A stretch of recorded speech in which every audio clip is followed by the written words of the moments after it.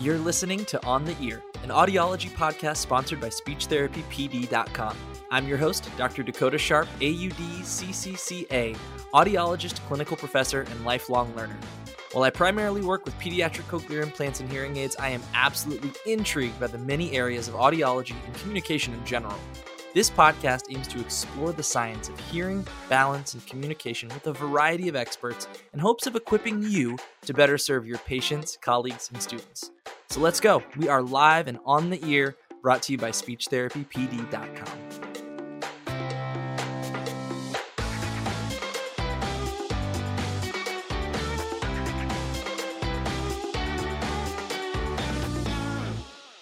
The first pediatric cochlear implant was approved by the FDA in 1990. The initial approved age for children was 2 years old, then 18 months old in 1998, and 12 months in 2000. In May of this year, 30 years after the first implant was approved, the FDA approved pediatric cochlear implantation for children starting at 9 months of age. Researchers continue to expand our understanding of who is a cochlear implant candidate, as well as improving outcomes for pediatric recipients. Today's guest is one of those excellent researchers. Dr. Lisa Park is an assistant professor in the Department of Otolaryngology and Head and Neck Surgery at the University of North Carolina at Chapel Hill. Her clinical research focuses on expanding cochlear implant indications for children who are deaf and hard of hearing. She investigates optimal programming for children who are considered non-traditional pediatric cochlear implant recipients and associated outcomes on measures of speech perception, spatial hearing, and quality of life. As an audiologist that works with cochlear implants, I am so grateful to Dr. Park and her team for their efforts and so excited to be discussing this really exciting topic. So Dr. Park, thank you so much for joining me. Thanks, Dakota. I'm excited to be here. Thanks for having me. Yes, this is like a really buzzy topic in the world of pediatric audiology right now, is this, updated pediatric candidacy, and it seems like it's just the criteria changes all the time. Yeah, and it's a long time coming, and we still have so much more work to do. Yes, and I'm interested to ask you this a little bit later, but I know the US tends to lag behind the rest of the world when it comes to things like this, so I'm interested to hear kind of how far behind we are and where we have to go, I guess, where we have to look forward to.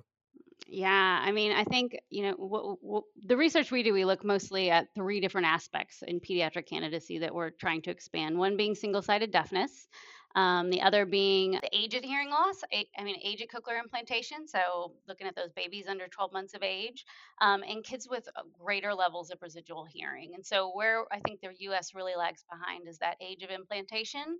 Hmm. Other countries, especially in Australia, they're implanting kids at 6 months of age. Actually, they talk about switch on and activation days happening at 6 months of age. So they might be Wow. even doing them younger than that. Yeah. So, and I mean, I think in the US, we do such a good job pursuing that 136 with kids who use hearing aids, and we forget about the kids who need cochlear implants. 136 kind of leaves them in the dust Absolutely. if they're not getting the access they need for spoken language. So we absolutely need to get that age as young as is safe. Yes, absolutely. That's a great insight. So before we get into kind of the nitty gritty of what's going on in terms of pediatric cochlear implants, I feel like you have a really unique role in that you are a clinical audiologist, an AUD, but you serve, as far as I understand, a primarily research role. So could you give me a little bit of background of how you got to that point? We have a few listeners who are always asking me, could you have people talk a little bit more about like how they got to where they are? Because there's so many aspects of audiology and so many different specialties, and they just want to know more about those things. I feel like you have a really interesting perspective. Yeah, so I've been pretty lucky in my career that I've really been in places that focus on listening and spoken language for children who have profound hearing loss. So I did my master's at Central Institute for the Deaf at WashU, and then I went to Clark School, and that's where I did my fellowship year and spent the next 3 years working with kids who had cochlear implants up there and kids who have profound hearing loss. And then I came down here to North Carolina and I worked in the clinic with the Children's Cochlear Implant Center for over a decade. And they were looking for, I had been dipping my toes into some research there. We have such a huge population that we're able to access, and such wonderful families that really want to be able to um, expand things to other kids and share what they know and what they've learned. So had done a little bit of research there, and they were looking for somebody to be full time with the research team, and so it just seemed like a natural fit, and so I've been able to just fall into that. Um, it's really great because we really marry the clinical side of things and the research side of things together. So we work Sure, really sure. closely with our clinical team, and being just in the same space, it's we can just kind of feed off of each other and see, what we notice, what needs to be done, what do we need to work on, and so it's a really great collaboration. That's awesome. Okay, not to scare anyone away, but how much of your statistics education has had to come into play? I actually took some classes in the last couple of years through the university. So Yeah. yeah, it's been I've been the old lady in class, but that's okay. I've learned a lot. I have some really great mentors and some support. So, but yeah, I absolutely had to go back to school and do my math. I believe it. I know there's so many people, myself included, early on in my AUD program where I was like, that research is really interesting to me. I think this is going to be pretty cool. And then you get thrown into your statistics courses and you're like, okay, maybe not for me. Maybe I should stick to Yeah. more clinical. But it's nice when you've been in the clinic and then you go back to do that sort of a thing, because even sitting in, statistics classes, it makes you think about the way you're going to design your research, and it really gets you back from the ground up. So it's not that terrible. Got it. Yeah, it sounds like having that research or that clinical background is really helpful. You don't have to stress so much about learning all this new clinic knowledge. You can really soak in the stats. Right, right, right. Awesome. So, before we get into kind of the research that your team is putting out and kind of these new guidelines, would you mind breaking down a little bit of? I kind of mentioned at the beginning how the back in 1990 we had the guideline of about 2 years old was the earliest implanted, age. Could you break down a little bit kind of how we got to where we are, just like kind of a brief recap and what you see, how you see candidacy expanding the most recently? Yeah, sure. So, like you mentioned, implants were FDA approved for kids in 1990, and you had to be two at that time, and you really had to have profound bilateral hearing loss and no speech understanding. And then it took us 8 years just to shave 6 months off of that age. So it took a long time just to get a little bit younger, and then we got 6 months younger about 12 years after that in 2000. And then it's been 20 more years until we took 3 more months off of it, and even then we're at Wow. 9 months, and there are a lot of us that would like to see it even younger than 9 months. um, I think one of the things that stayed pretty stagnant and that's pretty disappointing is the degree of hearing loss that you have to be for FDA approval at least. um, and what we've seen in adults is that there's less and less hearing loss required to be able to qualify for a cochlear implant. So we know in adults who have already established language that it's still difficult for them to understand with those sloping hearing losses and lesser degrees of hearing loss. So it really doesn't make a whole lot of sense that we expect children to learn language with greater degrees of hearing loss than adults would need to be able to qualify for a cochlear implant, if that makes sense. Yeah, Um, absolutely. yeah, so we really would like to see some expansion in those audiometric guidelines, and especially speech understanding. We look a lot at that in terms of qualification, more so than just what your numbers are on that chart. We want to know what your speech understanding is. What are you actually doing with those hearing aids? Sure. And I know one of the more like vague terms, especially when we go for the younger end of the pediatric candidacy spectrum, um, is demonstrating no benefit with well fit or traditional amplification. And I know that's sort of a vague term, and different teams kind of interpret that different ways. I wonder, has that been something that's changed over time? Do you feel like that's become more strict or less strict? This idea of demonstrating benefit with hearing aids. I think when you look at the large centers, especially academic centers, I think that we have loosened that up in terms of our own teams over time. And we look at the whole child. So we're looking at speech understanding, we're looking at how well are they functioning in school, how well is their speech and their language progressing. What we see a lot of these days are really bright kids who can fill in the gaps and aren't meeting their full potential. So they really can do more. They might have okay spoken language skills, but really they're not able to access sound the way that they need to for learning. And they can do a whole lot more. So we've seen kids who, were doing adequately and got a cochlear implant, and now they're in the gifted program. So it's kids like that that we don't want to lose track of, Sure. particularly. And even, those kids that just have some articulation issues because they don't have any access to high frequency sounds, or they have a slight language delay because they don't hear an S. So they're missing out on all of those really important grammatical markers in English. Um, so, yeah, those are kids we're really trying to reach with expanded candidacy. And those are kids who would meet that not making adequate progress, except that adequate progress now is not meeting your potential rather than not understanding less than 20% open set words. Yeah. Yeah, which is a completely different criteria. Yeah, absolutely. I mean, that's 20% word. That's not a lot of words. Yeah, that's much harder to meet. Yeah. So I know, so the most recent things I can think of, in terms of expanded criteria are, this 9 month cutoff or not cutoff, but 9 month, qualifying age for implantation. Um, what moves are we seeing in, so the other two criteria you mentioned are, degree of hearing loss and then things like single-sided deafness. What kind of progress are we seeing on those fronts in terms of, possibilities as options for qualifying for candidacy?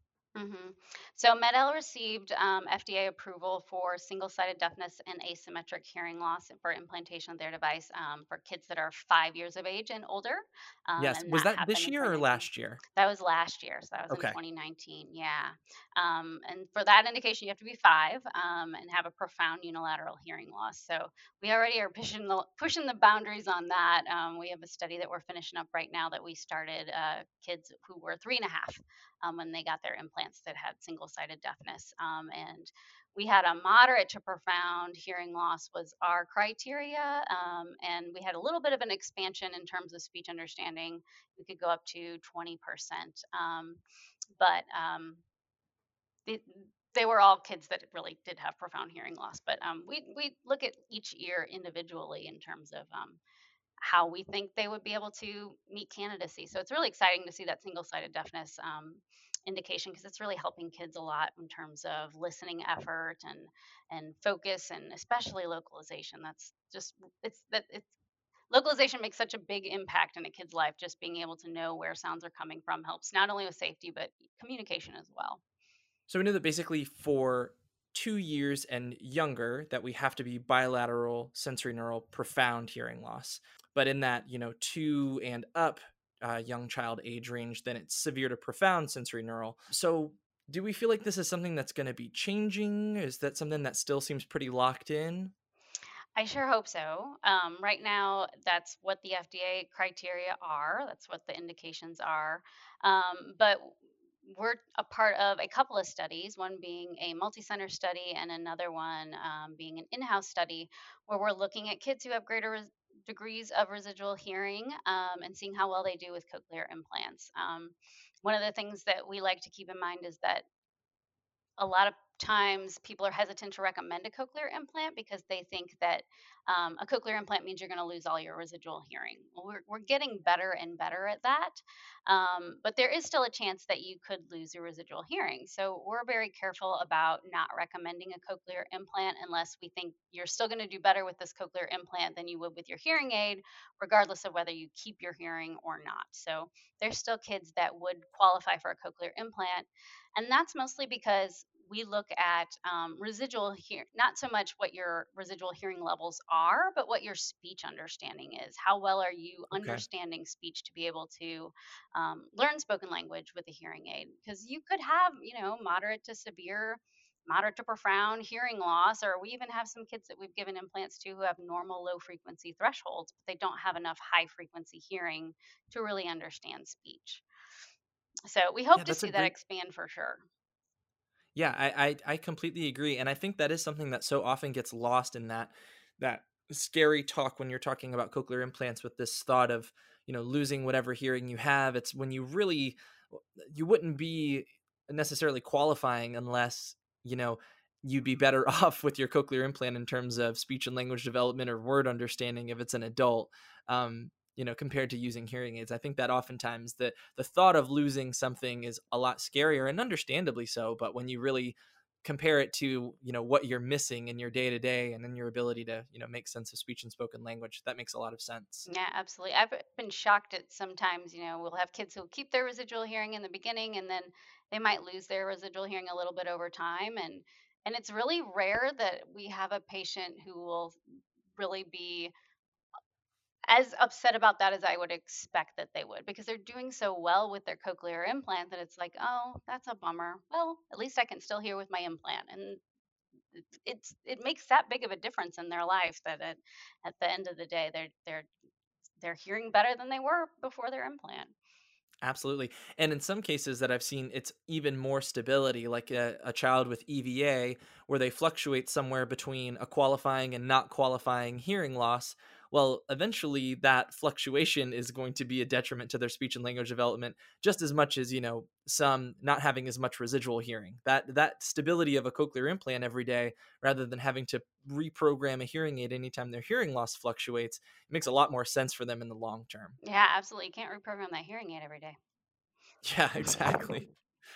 So, not that you have any hard and fast rules set yet, but for current audiologists who don't work with cochlear implants or um, don't regularly do any like candidacy testing, what kind of like red flags could they be looking out for that would be helpful for them to know? Okay, it might be a good idea to make that referral to for a candidacy evaluation or to a cochlear implant audiologist.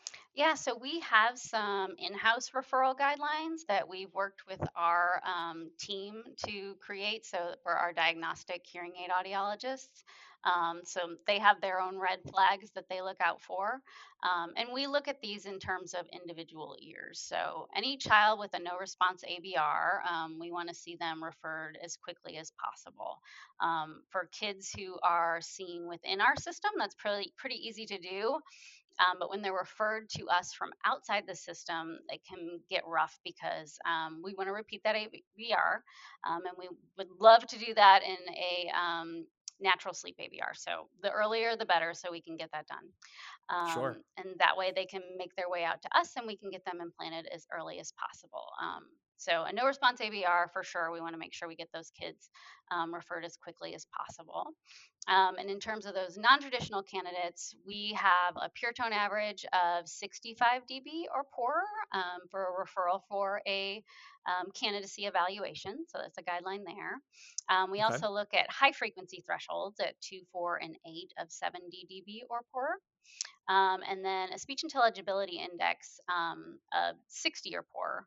And we also look at things like little ears, if those are lower than expected, or a functional Okay. listening index. Those are some tests that have a little bit of some normative data, so you can kind of know auditorily this is what we would expect them to be able to do at this stage. And if they're not making progress there and they're really young and not old enough to do any open set word recognition, then we want to get them sent for referral as well, so we can do a whole evaluation looking at the whole child. Got it. That SII of I think you said 60. Is that for average inputs? Yes, so that's for average Okay. input, and we really, I mean, we see that as a red flag, but we know that those Sure. those are going to be, inflated for kids. So um, we set it at 60 is just kind of a place to start for now, and that's somewhere we'll probably go back and look at. And we also look at CNC aided CNC word scores of 60% or poorer in either Okay. ear. So that's just for referral guidelines. So that doesn't necessarily mean they're going to be a cochlear implant candidate, but that's kind of a red flag or a signal to say, all right, let's get you hooked in with the implant team, see how things are going, and see if this is something that will be able to help you reach your goals better than a hearing aid would. Yeah, that's great. I think that's really easy to remember too. Everything in the 60s. If Mhm. they're, Mhm. pure tone averages 60s or worse, aided CNCs worse than 60, SII, I think that just keeps it pretty easy to Yeah. remember. I think that's a great I can picture some infographics in my mind that would be really helpful to have on like a magnet or something. That's really great. Um, so that's really cool. Okay, so they've hit that 60 mark with their SII or with their pure tone average. They're sent to you guys for some candidacy testing. At this point, what is your test battery for a child who's referred for a cochlear implant? Um, and how does that kind of fit into the current, guidelines for who's a candidate? So everybody who comes to see us gets a speech and language evaluation. So that's a very important part of our battery. We have a large group of listening and spoken language specialists who do those evaluations for us, and they're really tied in with the educational teams in our area and across our state in terms of early intervention and within the schools. So they reach out to those providers as well to get them to be part of the process and get their input in how well they think the kids are doing auditorily. We do unaided evaluations, and then we focus a lot of our evaluation on aided speech understanding. So we treat each ear individually, and we look at how well are they doing on single words, and then we look binaurally at how well they're doing in terms of sentence recognition in quiet and in noise. We tend to follow kind of a modified version of the pediatric minimum speech test battery. Um, Jumping, we jump pretty quickly to the CNC words from the MLNT or LNT. Those are really Okay. pretty easy. And we see kids a lot of times that'll come in and they'll be 8, 9 years old and they'll still being tested with the MLNT and the LNT.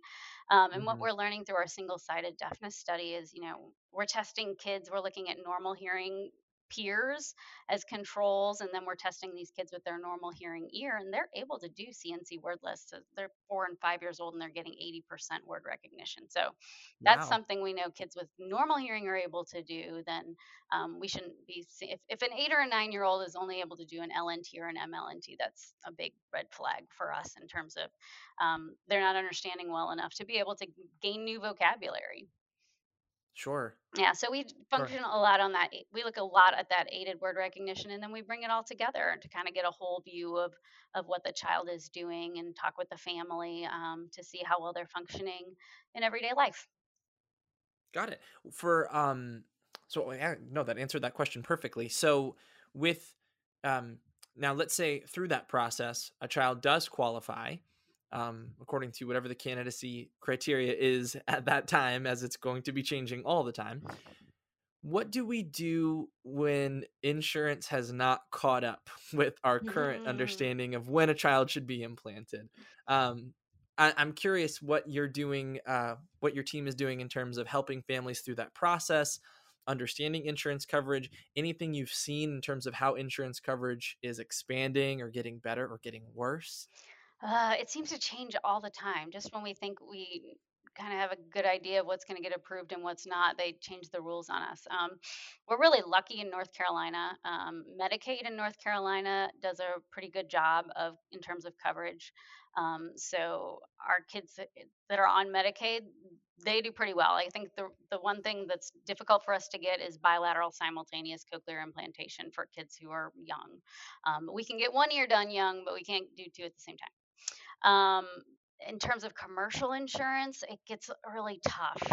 It's because it a lot of times we'll get the questions: Does Blue Cross Blue Shield cover single-sided deafness? Well, it depends on your plan. Everybody's plan is a little bit different, and sometimes they're worded in such a way that it can be interpreted as in the ear to be implanted, or sometimes it says that it has to be, have a profound hearing loss in both ears. But we're willing to, go to bat for families. Certainly, our doctors will do peer-to-peer review. That's usually what it comes down to: is the surgeon getting on Sure. the horn and talking with the insurance people about, look, this is what the research shows. This is how these kids can benefit, and this is going to be most cost effective for you as an insurer. Also, if we can get this child implanted and have more access to sound when they're younger. Um, so we rely a lot on our physicians. They help a lot with that. We have a really good team of financial specialists who've been around the block with this a few times, and they know what kind of wording to use and how to investigate all of those different policies to try to get kids what they need. Got it. That's great. That's awesome that you guys have such involved physicians. I know in some programs that can be really challenging to even get that peer to peer scheduled. Um, could you explain a little bit? I know since you're in the research setting, you probably see a little bit more of quote unquote off label cochlear implantation. Could you break that down a little bit further and kind of explain how that process works? Yeah. So when that when a manufacturer goes to the FDA and says, "Look, I have this device, and this is how we want to be able to use it. So this is how we've been able to prove that it can help this specific group of people, children in our case." And the FDA looks at all the data and says, "Okay, you've proven that you can help this specific group of children, and it's safe. So you can go ahead and market your device for that indication, for that reason." And so that's what the manufacturer is able to do. Now, the physician can use their knowledge, can use what they know in terms of what's going on in research and what's going on for the specific child, and say, I think that I can use this device for a different indication, perhaps for greater levels of residual hearing or single sided deafness or a younger child than it's marketed for, that it's able to be marketed for.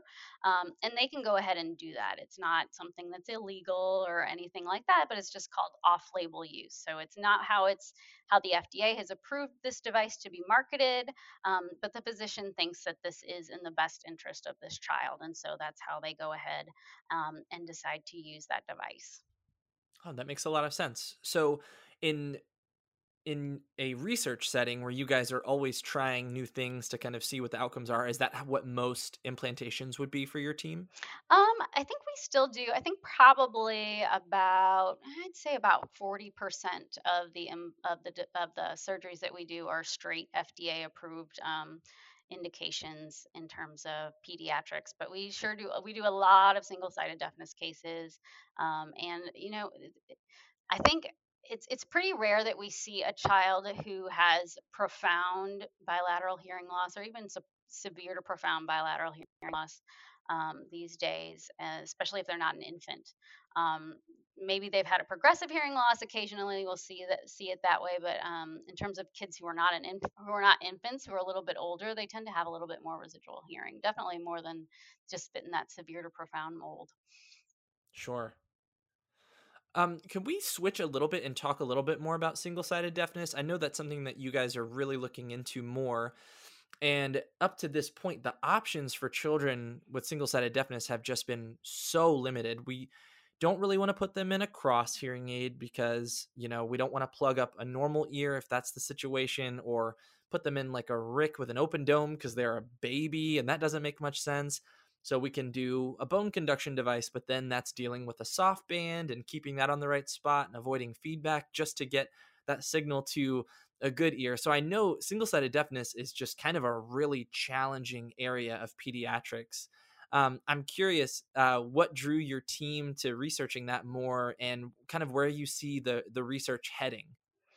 So, for all the reasons that you stated, it's such a challenge for kids, especially when they're little, and then you're just kind of leaving them out there while they're in their prime spoken language developing years, and their little brains are just so plastic and taking in all these inputs, and they're only taking it in from one side, and there's not a whole heck of a lot you can do about it. So, it's kind of was a shame there for a while, and then Yeah. we were doing our study with adults. For quite a while, and the outcomes were so good for grown-ups, so we said, well, shoot, of course we have to bring this to kids and see if this is something that's feasible for children. And we had a couple of parents who had actually come to us, and we're just seeing how withdrawn their children were from socially speaking, and how tired their children were at the end of the day. And Sure. these were cases of kids who had hearing and then lost hearing in one ear.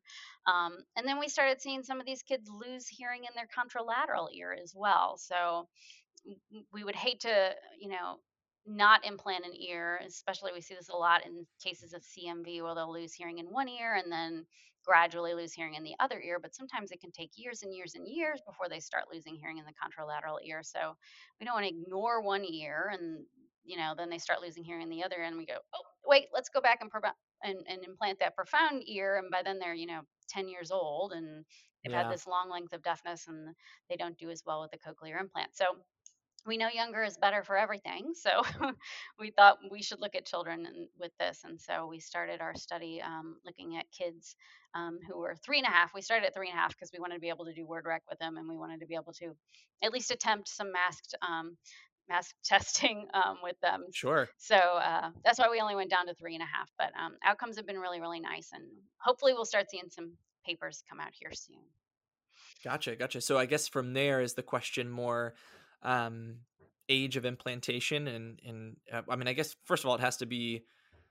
Well, I get what we already said. What was the current approval for It's pediatric 5. SSD? Yeah, it's 5. 5. Okay, so I guess pushing that down to 3.5 is goal number one. I guess so. Yeah, that's where we're going to start. What's so tricky about, kids with single-sided deafness is a lot of times we have no idea when they lost their hearing. So many of them passed their newborn Mm, hearing screening, or we have quite a few who failed unilaterally and then passed on rescreen. Like how many times they were rescreened, I have no idea. So we yeah, don't know, really when they lost their hearing because then they refer it like the kindergarten screen or their yep, pediatrician, and we don't really know when they lost their hearing. So that's tricky when it comes to that group of kids. absolutely. Um, so some of the other things that you're looking at in your lab are spatial hearing and quality of life. Could you break those down a little bit more? How you guys are measuring that, and what kind of results you're seeing? So we have a spatial hearing setup. So we have a localization setup. So we have an arc that the kids sit in, and there are 11 different speakers, and they sit right in the middle. And they hear a speech burst that comes randomly from one of those speakers, and then they turn their head for that speaker. And we try and make it a little fun. We have little pictures above each of the speakers, and they wear a little headlamp, and we turn the lights off, and we play a game, or they're trying to catch all the animals, and so they turn their head and they look at the animal and it lights up the animal and all that good stuff. So we're able to measure how well they can localize using that task. And we do at each interval, we do it with their device on and their device off, because just like everything in kids, we want to make sure that we're measuring the actual impact of the device and not just that they're getting older and developmentally they're better at this task. Um, Sure. so we do that for localization. We do hearing and spatially separated noise. So we start with the speech and noise. We use a speech masker. We keep them both co-located. And then we look for spatial release from masking. So we're going to move that masker over to the implanted side or to the normal hearing side to see if we get spatial release from masking in both conditions. So we do that for spatial hearing, and we also use the SSQ. So the parents fill that out as a proxy for the kids. And we're looking at all three subtests, but we're looking at the spatial hearing subtest in that one as well. And then Okay. we're looking at some fatigue measures and things like that. We're having a hard time really figuring out the best way to measure fatigue in these kids, especially in our age group, because they're starting kindergarten and now we have a pandemic and everybody's tired all the time. So Yeah. just those gross measures of looking at questionnaire data, that's been tough. But um, some things seem to be a lot more sensitive than others, and the SSQ has been turning out to be a really good measure for us in terms of looking at questionnaire data. That's great. Yeah. So I'm guessing that this data is really critical for your SSD kiddos because you really want to see that change in localization abilities, post implantation. Yeah, we do. And that's one of the first things that we see really happen. At about 3 months, we're already seeing a big difference in terms of how well they're able to localize. It's the first thing that parents notice as well, that they're better able to tell where sound's coming from. So it's really exciting to see something right off the bat like that, that they can really feel good about and get feedback from saying, this thing is working. Like they can tell where sounds are coming from, and it's a step in the right direction. So from there, we go to more spatial hearing measures, and we really want to see that hearing and noise get better. Got it. Yeah. So that's actually my next question. I know from my experience, there's no cutoff length of deafness in terms of cochlear implant candidacy, right? But we Mhm. know the longer that you go with a profound hearing loss in one ear, the harder it's going to be to kind of rehab that ear back into, being able to make sense of speech. Do you have any insights into that so far with your research? Yeah, I don't really have answers there. And I don't know that, in talking to colleagues, I don't know that anybody has a hard and fast answer. I Yeah. think Yeah. I think what we all know is we think about these kids like the same way we think about kids who got a second implant years and years after they got their first. Hmm. And we don't want to say no, this isn't going to help you at all, but we certainly want to be able to say this might not help you as well as it would help a 3-year-old. You might just get sound awareness, and maybe that's going to help you localize. We don't really know. We just have to counsel Yeah. really heavily. So for those older kids, we really, really encourage trials with a cross or a bone conduction device before we go down the implant route, and make sure that we just counsel really, really heavily. I mean, I don't want to tell anybody, we don't have the data right now to tell somebody no. Um, Yeah. and we've had some surprises even in our clinic, for kids that we thought had longer lengths of deafness. Again, going back to that, we don't really know when you lost your hearing. Um, and we've had some surprises, kids that did better than we expected. So we don't want to have to tell anybody no, but we do want to be able to tell them this is what you can expect, and we don't think you can expect much better than this, and then let them make their decisions from there. Yeah, that's great. That's really great advice. In terms of quality of life, what are your measures for that? What are you guys seeing? So I think our biggest thing that we're looking at is listening effort, and we're using some of the subsets of the SSQ to look at that. And we are definitely seeing improvements in terms of listening effort based on questionnaires.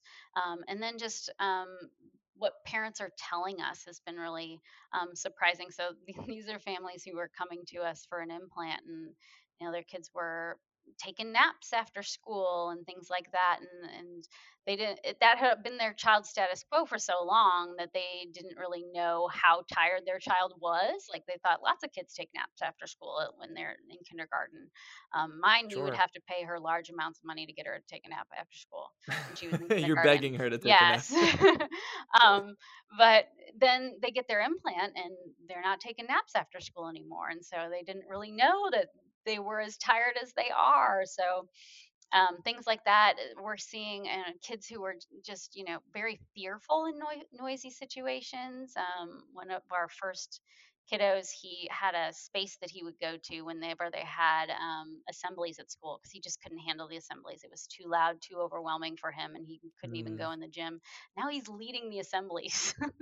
So, things like that they're not only they were rewarding for us to see as audiologists, of course, but just to know that something like that is making such a huge difference in a child's life, when for so many years we've just looked at single-sided deafness and thought, they'll learn to talk, it'll be okay. But it really affects these kids a lot more than just learning to talk. It's a really big social piece of their lives, just to be able to have that spatial hearing and be able to function every day.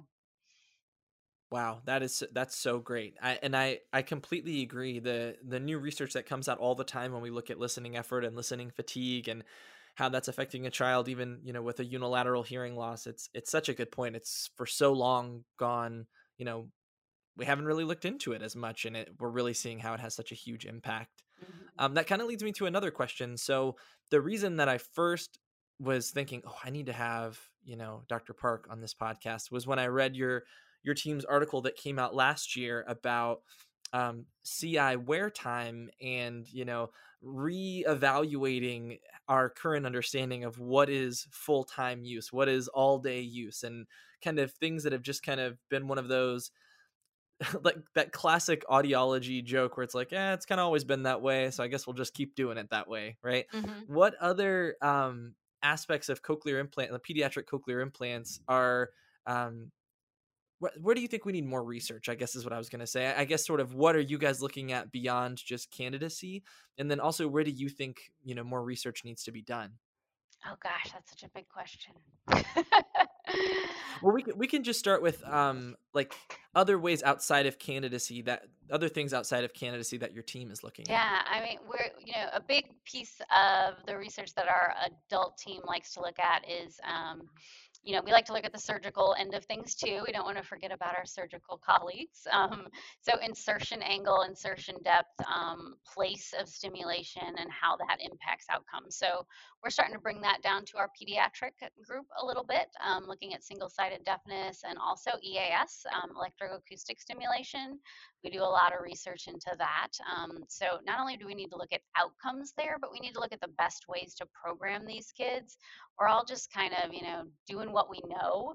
Um, but we may need to really think outside the box in terms of what's the best way to program these kids. Looking at different ways of looking at candidacy, that's so important too. Our bimodal kids, what are different ways that we can help encourage fusion of those signals together? Are there things we can do programming wise? And then I really think as we're getting younger and younger and younger with these kids, looking at different ways of providing the implant. These kids are getting younger. They're not, some of them aren't even sitting up yet. They're still rolling around on the ground. You're implanting a 7-month-old. There are plenty of 7-month-olds who aren't sitting up yet. And they're rolling around and they're knocking their processors off. And we know they need to wear them all the time from the second Mm-hmm. they're implanted. How do we change this device so that they're able to wear it all the time and still roll around on the ground and do all the things they're supposed to be doing developmentally? um, so those are some big challenges. I mean, there's so much ahead of us in terms of not just outcomes, how well are these kids doing, but how can we make it better, and how can we get access to implants younger for kids? How do we know when they're not going to be able to make enough progress with those hearing aids? How can we predict that ahead of time? Um, the surgical aspects are also really important. How can we predict what's the best array for this child? Sure. There's so much to do. We're going to be employed for a long time. So anybody who wants to look into research audiology, I would totally, doing the clinical thing along with the science thing. And we have a really great basic science team as well that we get to work really closely with. So there's so much to do, and we'll stay busy for a long time. Yeah, absolutely. I'm curious, since that study was published last fall about device wear time, have you gotten any feedback from clinical audiologists on, how that's impacted, or families in terms of how that's started to impact what they're seeing in performance for children with cochlear implants? I think we hear a lot more from early interventionists and speech pathologists. Um, it's kind of interesting how we stumbled on it. So, was working with Dr. Gagnon, Erica Gagnon, who was one of the co-authors on that paper, and we were looking at this because we thought, okay, well, of course, wear time is going to impact how well they do with their cochlear implants. And so, when we first started looking at that, we really weren't seeing a correlation when we just were looking at wear time and using your standard 8-hour, 9-hour thing. And then, we both are parents of young children, and we said, wait a minute, my kid sleeps a lot more often than your kid sleeps because they're different ages. So everybody, Mm-hmm. the literature all says they wear them more as they get older. Well, they're also awake more as they get older. So we thought, well, we Yep. have to look at this differently. Um, and so we just changed our metric and did a little math, and that's where that math comes in again. And then we found, look, there is a correlation. So it's not just about wearing it 8 or 9 hours a day. It's wearing it as much as kids with normal hearing have access to sound. Um, so yeah, just delving into those things, and really trying to figure out what you want to answer, and thinking outside of the box is the way to go. And yeah, we hear a lot from speech pathologists, and we have a lot of infographics that we've posted around the clinic, and I think those are helpful for parents as well, um, especially when they have other children at home, and you can say, okay, if this child is awake, and they're around the same age, this child is awake and hearing, this child needs to be awake and it needs to be hearing as well if they're awake. So Oh, that's a good example. That's a yeah, really good way to show and when they're a the twin, importance it's of that. golden. Wow, twin, that's just cake. That's too easy. If he's awake and hearing, she's got to be awake and hearing. Yep, That's really yep, good. he's taking in sound, he needs to take in sound too. Yeah, that's awesome. Um, okay, so sort of thinking back to big picture with candidacy. Um, let's say we have a child who, so like you mentioned with the 136 rule, hopefully a child, let's just say with bilateral profound sensory neural hearing loss, they're going to have that diagnosis by 3 months of age, right? Hmm. If everything's going the way it's supposed to go, right? Right, in a So perfect world, yeah. in a perfect world, and I know that it's Yeah. almost never that. So, but let's just say everything is following that system right now. I know one of the most frustrating things about that process is saying, look, I know your child has bilateral profound sensory neural hearing loss. You want them to develop speech and spoken language, and the way that we get there is with a cochlear implant. But just wait for 9 months, Yeah. and then we'll schedule their surgery. So at this point, I know you guys have more access to things with your center, the ability to do more off label or be a part of a study and that kind of thing. What would you tell current audiologists in terms of how to kind of navigate those conversations, like kind of counseling a family from diagnosis right now to at this point, hey, now we only have to wait 6 months? But what would be your advice for an audiologist who's facing that conversation?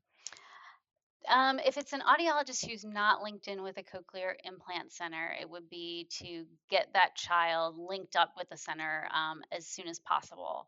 Not only because we want to get them on the path to early implantation and that process takes time, but the implant center is going to have resources in terms of getting that family hooked in with other families or with support groups or with other resources that might help them along the way, help them with in terms of their how they're feeling, just somebody to talk to, those sorts of things, somebody who's going through the same things that they are or has already been through and can act as a mentor.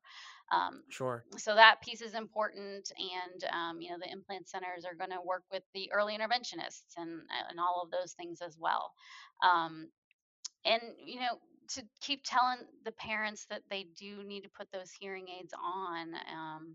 They Hmm. might be getting a little bit of something from it, and every little bit counts. And it's practice, because the hardest thing we always tell parents when they get that implant on, the hardest thing is going to be to put it on all the time. It's going to feel like a full-time job putting that magnet back on over and over and Yep. over again. So you might as well start with the hearing aids and put them on and practice and practice and practice with that. Um, so I think some of our audiology team, our diagnostic audiology team, would say is to find out what the family's goals are as soon as possible, and frame it in terms of, if this is your goal, this is the way that we can best achieve that goal, and start talking about cochlear implants early. It's that it's an option, that it's something that could help their child um, meet those spoken language goals. Yeah, absolutely. We have a large listener base that are speech language pathologists. Um, your team, I know you mentioned that you have that the first step, or at least one of the early steps in terms of a candidacy evaluation, is a speech language evaluation. Do you guys have SLPs on your team, or how does that dynamic work? We do. So we have a team of SLPs, and they actually push into our appointments. So we call it a co-treat model. So for all of our kids who are 5 and younger, the speech pathologist actually comes into those appointments. And that's just so valuable to us as audiologists, because they're really talking with the families and figuring out what these kids are doing auditorily that goes so far beyond the audiogram. When they're so little, and they're especially when they're too young to be able to do any really word recognition testing, um, information about what they're doing with learning to listen sounds and ling sounds, and where they're at in terms of you know repetition of sounds. And I always find it fascinating what they're doing in terms, what they speech babble is Yeah. so helpful for me when I'm programming. I love speech babble. I know it's not every SLP's favorite thing to do, but as an audiologist, it gives me so much information. Um, so just to have that speech pathologist there on the team and there as part of the visit is really, really great. So that's something we've started doing probably in the last 5 or 6 years. It's been really, really helpful, especially for those young kids. So yeah, that's a big part of our model, and we're really proud of it. And it's it, it it's a good dynamic. Yeah, that sounds really, really cool. I haven't heard of a model that works like that, but I know one thing I see in my relationship, with the auditory verbal therapist or the speech therapist who I have patients in common with, is they have so much information that's so different from what I get in a session, beyond like, speech sounds and speech language development, in terms of like interests and things like that. Sometimes the fact that the child has now recently become really interested in Thomas the Tank Engine, Hmm. like that doesn't come up in my appointment, but maybe it did for them, and it's been really helpful in improving participation or something. And if I had that little piece of information, wow, would I get so much more done. So the fact that you guys are in that room together, it's like that share of information is totally, unimpeded. It's just everything Yep. goes. Yep. And it's just threaded right into the appointment. So you just, you're working on your thing over here as the audiologist, but you're still overhearing the conversation that's going on with the speech pathologist and the family. And yeah, it's really, really helpful. That's so great. And I know another thing too that comes with that collaboration. We had Dr. Crystal Warfel, who's a trained SLP, but she's a PhD now looking at literacy in children with hearing loss. We talked a little bit about like how audiologists and SLPs can work together better. But another thing too is that parents really retain information when it's told to them multiple times from multiple people. So as many times as we might have, the research that your team did where we're looking more at like what is full-time use, well, like I can say it as many times as I want, but if I'm only seeing this family once every few months, whereas they might be seeing their SLP much more often. And so if we're both coming to it with the same information, we're on the same page, I think the family's much more likely to retain that information. Absolutely, yeah. And coming from, the way that a speech pathologist might address some of those questions are different than the way that I might address some of those questions. And so between the two of us, something might strike a nerve with that family and help them retain that information better. Absolutely. Absolutely. So kind of wrapping up here, and maybe you don't have an answer to this. That's okay if you don't have anything like quite formulated, but we also have a lot of listeners who are audiology students or undergrads in communication disorders. And so I'm curious, do you have any advice for them, just as someone who's kind of seen a lot of different aspects of audiology, whether it's clinical or research, you're working collaboratively with others, you're presenting data, I mean, you're doing so many different things. Is there any advice that you would have out there for students? I would say just to observe and be a part of as many things as you can. I mean, we've seen plenty of students who come in and think they only want to do pediatrics, and then they find out that they really, really like geriatrics. But you wouldn't know that until you experienced it. And the same thing goes the opposite way. We see lots of people who only want to work with adults, and then they come into our clinic and they see the light and understand how wonderful pediatrics is. Um, but just to experience that, there are so many little niches and things that you can get into in terms of audiology, and it's hard to say that there's nothing wrong with that because, as a pediatric cochlear implant research audiologist, I've really kind of gotten myself into a little bit of a corner here. But I love my corner, I don't want to come Yeah. out of my corner. So if you find something you really, really want to do, and that's what motivates you, then do it. That's so good.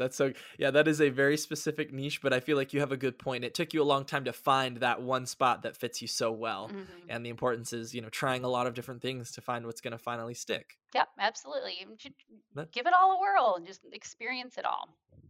that's great. Thank you for sharing that. Sure. Okay, well, that's just about all the time we have. Do you have, would it be okay if you shared your email if anyone had questions? Yeah, absolutely. So email's the best way to find me, and it's Lisa_Park, PARK, at med.unc.edu. That's awesome. Thank you so much for sharing that. All right. Thank you for joining me. It has been such a pleasure to have you on. Give me just a second. I'm going to switch us over to questions. Okay. Okay. And that's all for today. Thank you so much for listening, subscribing, and rating. This podcast is part of an audio course offered for continuing education through Speech Therapy PD. Check out the website if you'd like to learn more about the CEU opportunities available for this episode, as well as archived episodes. Just head to speechtherapypd.com/ear. That's speechtherapypd.com/EAR.